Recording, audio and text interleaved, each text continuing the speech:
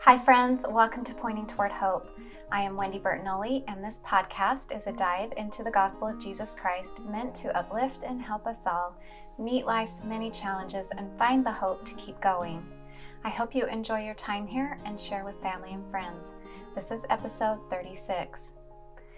So as promised today, I will be doing a little recap on what's been happening with my mental health over the past several months.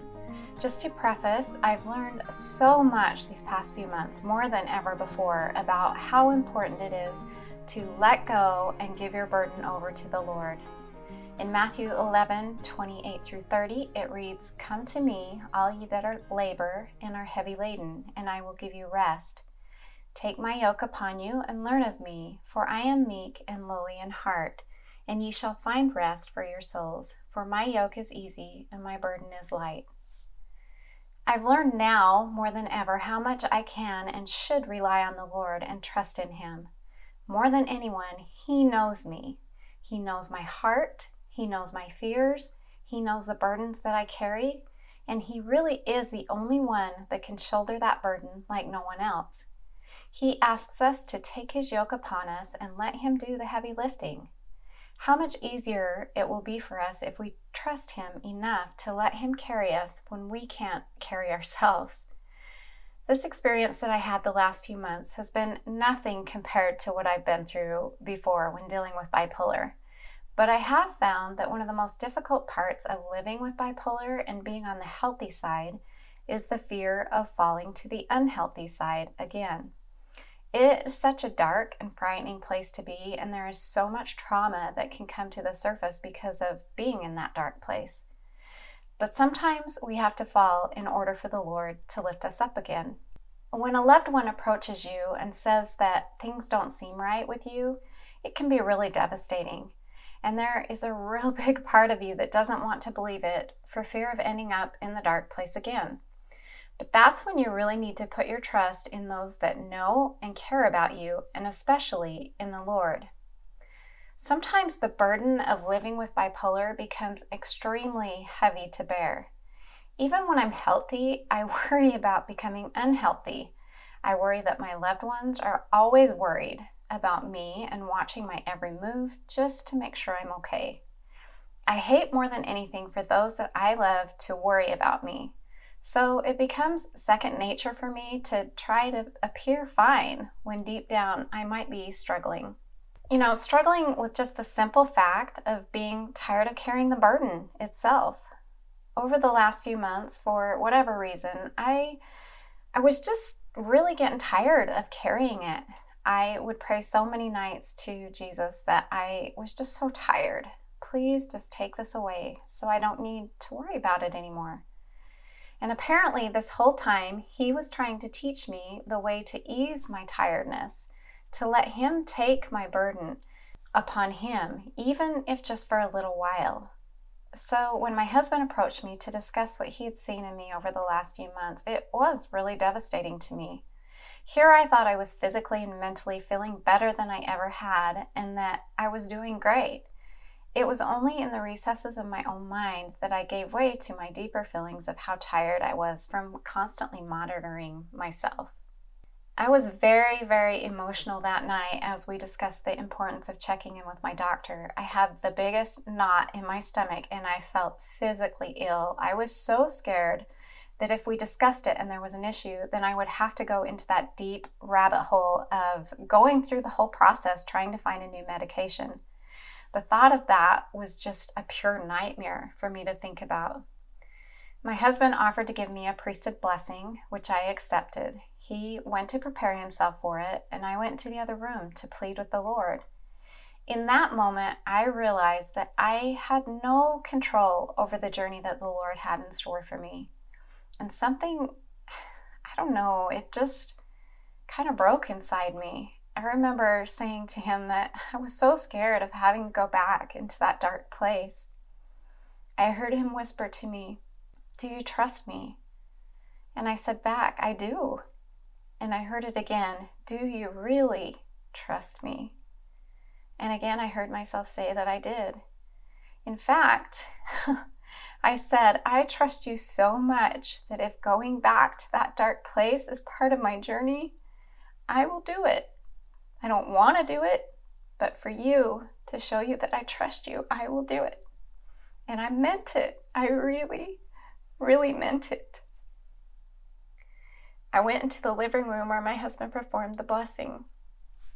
He laid his hands upon my head and started the blessing. The first thing he said was, "The Lord knows that you are tired of carrying this burden. He wants you to have the courage to continue in this difficulty." And that's when I knew that in this journey on earth, this illness will always be a burden that I will carry. But I don't have to do it alone. That He is there and He knows that I'm tired. He knows. I hadn't said those words to anyone but Him. And that was Him telling me that He hears me. And He will help me to shoulder this burden if I will let Him. I don't know how else to describe how I felt except that I felt so held. That is the only word I could think of, like I was enveloped in a big warm hug.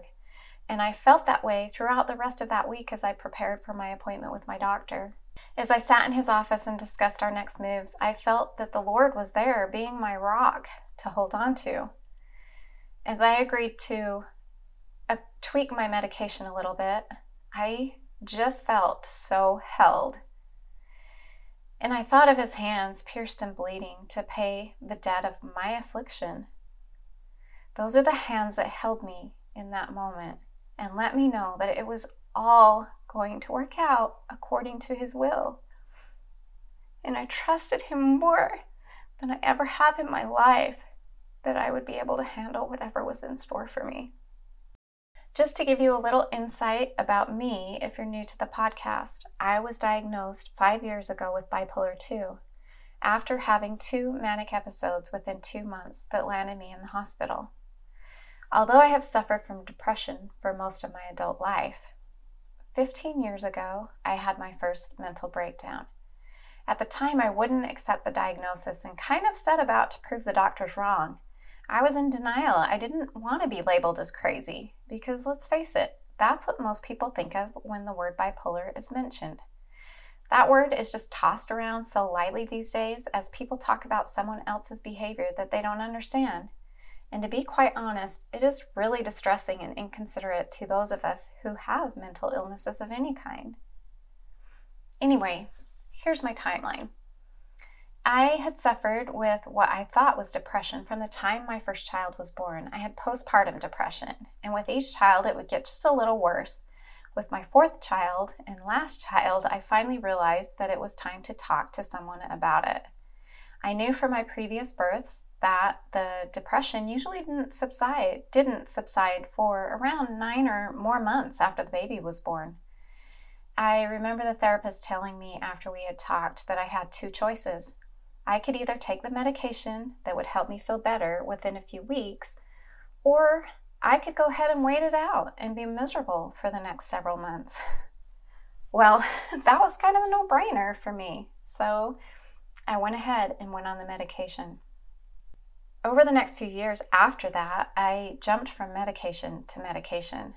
They would work for several months, and then all of a sudden, I would be feeling horrible again. During that time, I started researching alternate forms of medication.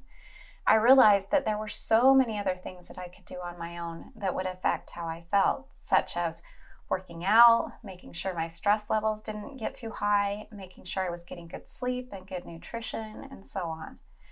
So I started working towards that and slowly weaned myself off the medications for what I hoped would be for forever. And I was able to maintain that for probably around 5 years.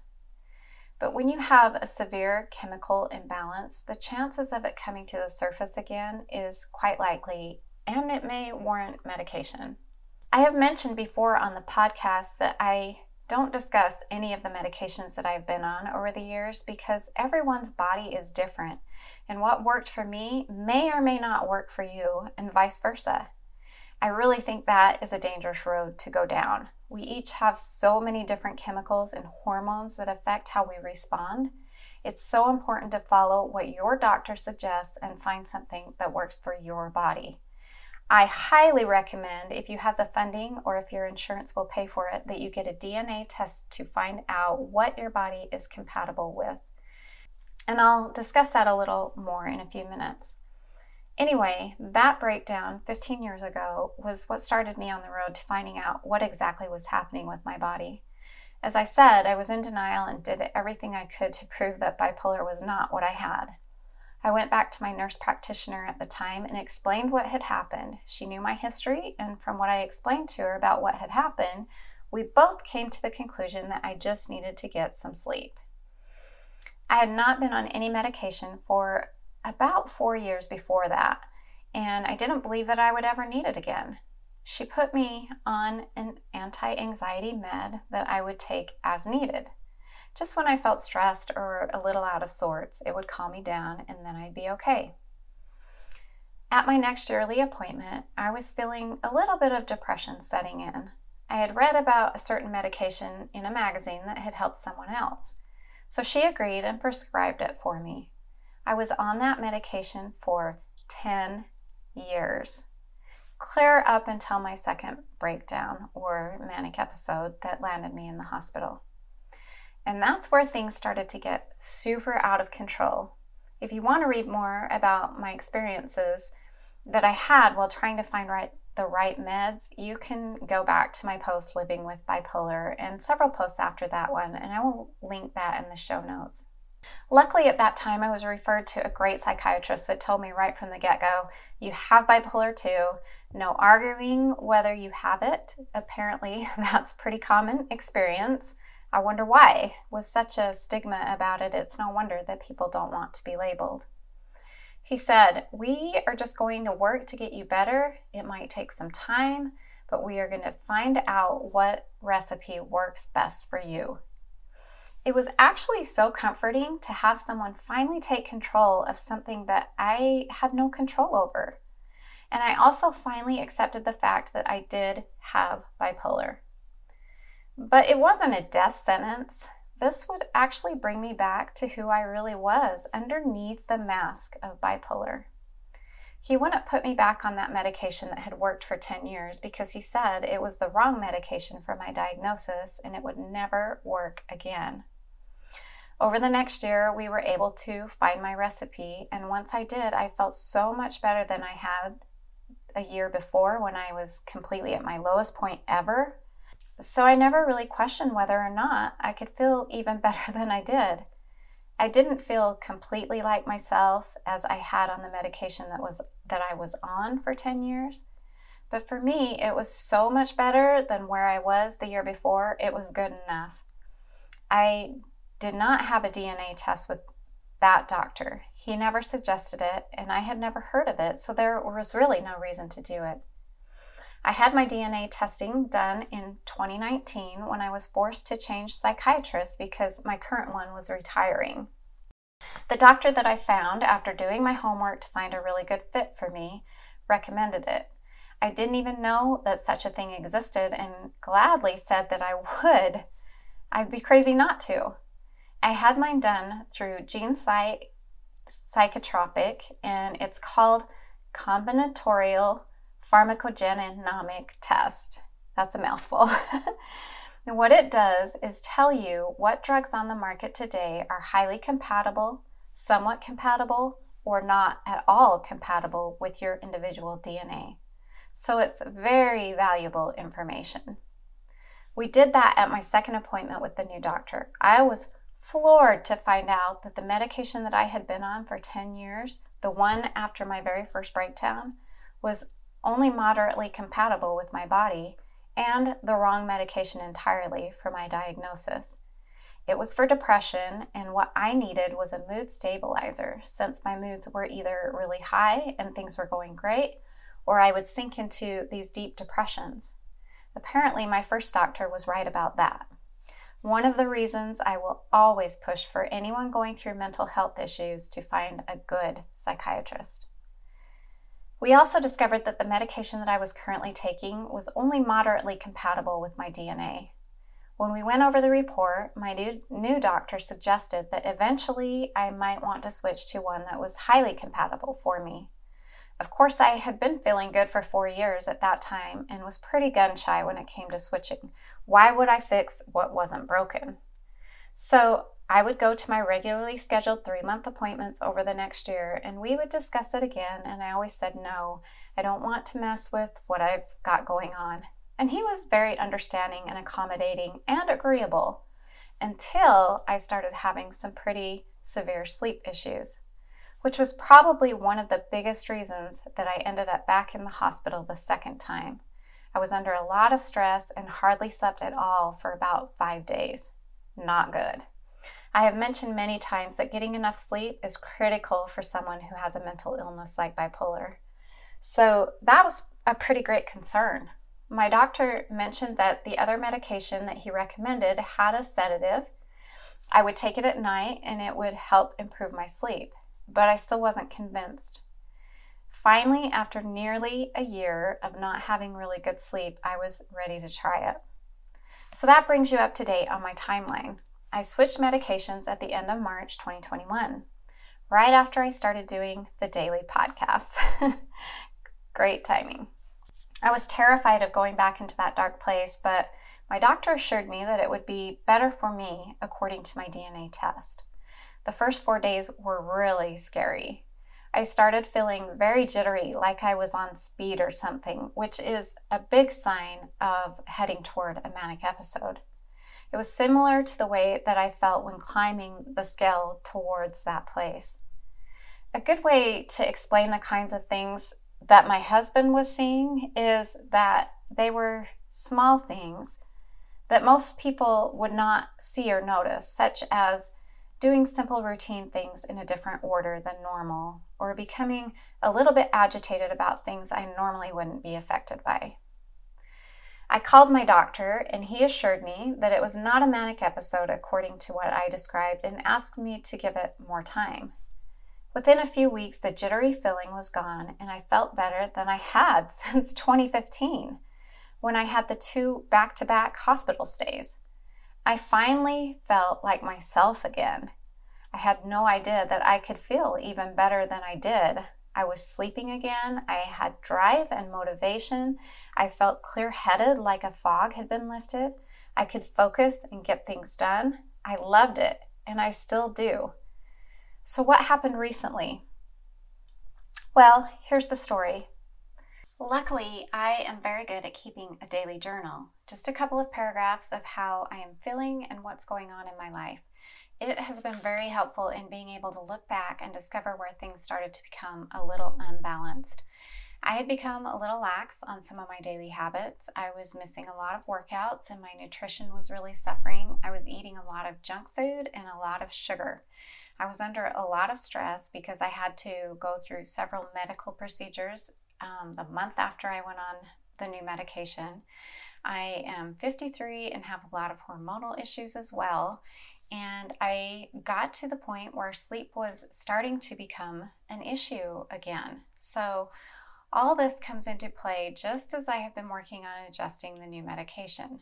When I look at it that way, I think that it wasn't just the medication switch, it was everything combined. It was like heading into the perfect storm again. And that's why it is so vitally important to have a good support system in place. Someone who knows you well and can see when things are a little out of order. For me, that's my husband. And also to have a doctor that is a good fit for you, that you feel comfortable with and who knows your history well. I started to have what my doctor calls outliers, which basically means that I was super steady for a period of time and then I would spike and do something that was out of character for me, like I described before. What is interesting to me is that these things were so tiny that if you don't know me well, you would completely miss them. And also, as I said in episode 32, most of the time they are such small things that even I can't see that it is out of character, which is quite common according to my doctor. So when these things started happening, there are 2 directions it can go. Either someone recognizes it quickly and you see your doctor and make adjustments, or no one recognizes it until it's too late. you have already climbed the scale toward a manic episode, which could mean hospitalization. In my situation, we caught it very quickly. I was able to make the necessary adjustments in my medication. Remember, I had just switched, so we were kind of in the process of finding the right recipe again. We knew it was compatible with my DNA. We just needed to find the right dosage. We made a minor change, and since then, I have been fine and the outliers have stopped. But this whole experience taught me so much about myself and my illness and the journey that I've been on. I have gained an entirely new perspective that I think is really important, especially when it comes to helping others to be able to overcome their struggles, and also to allow me to continue on my journey toward wellness. I know now more than ever that I have to be so vigilant with my daily habits and be sure that I don't miss days with my medication. That's why I like to call those who suffer with mental illness warriors, because we are in the fight for our lives every single day. Even though this is a sickness that cannot be seen by the naked eye, like cancer or diabetes, it is still life-threatening. People who have not been through it or witnessed a loved one going through it don't understand that. That's why we have so many suicides and so many mentally ill people who are not getting the care they so vitally need. They don't have a support system in place that can help them. It's easy to abandon someone when you feel like they are just being negative and difficult. We need to be better at recognizing and understanding when someone is ill and support them instead of shunning them. There is nothing more frustrating for a person who is suffering than to have someone say that it's all made up or they are doing things to hurt people intentionally. It becomes debilitating and demeaning to be made to feel like there's something wrong with you as a person, when the truth is you are sick. What you have is an illness that needs to be separated from the person that God made you to be. There is nothing wrong with the you God made you to be. You are human just like everyone else. Your illness does not define who you are, just like you are not the cancer or you are not the diabetes. Yes, it is something that you have to live with, but it doesn't make you you. So my invitation to all of us today is, if you struggle with mental illness of any kind, find a psychiatrist that comes highly referred and is a good fit for you. Going to a psychiatrist does not mean you will necessarily need medication. There are many behavioral modifications that you can make with their help. And I also believe that deciding to find and go to a psychiatrist is not a sign of weakness. It is a sign of courage and strength. And then do whatever you need to find someone who can be a good support system for you. Someone that knows you and can help assess the situation when things seem out of the ordinary. If you have no one, seek out a therapist. I know all of this is expensive and sometimes it's hard to get insurance companies to pay. I won't even go into my thoughts on that disservice. But if you can find a way to do it, the investment into your health will be worth every penny. If you are a loved one of someone who is struggling, do everything you possibly can to help them recognize how much you love them and support them and want the best for them. Encourage them. Don't demean them. Don't minimize their illness or their struggle. Validate their feelings and do whatever you can to help them to know that they can trust you. And to all of you together, I encourage you to trust in the Lord with all your heart, might, mind, and soul. Because He's got you in the palms of His hands. You are held, always. Thanks for listening. Until next time, take care.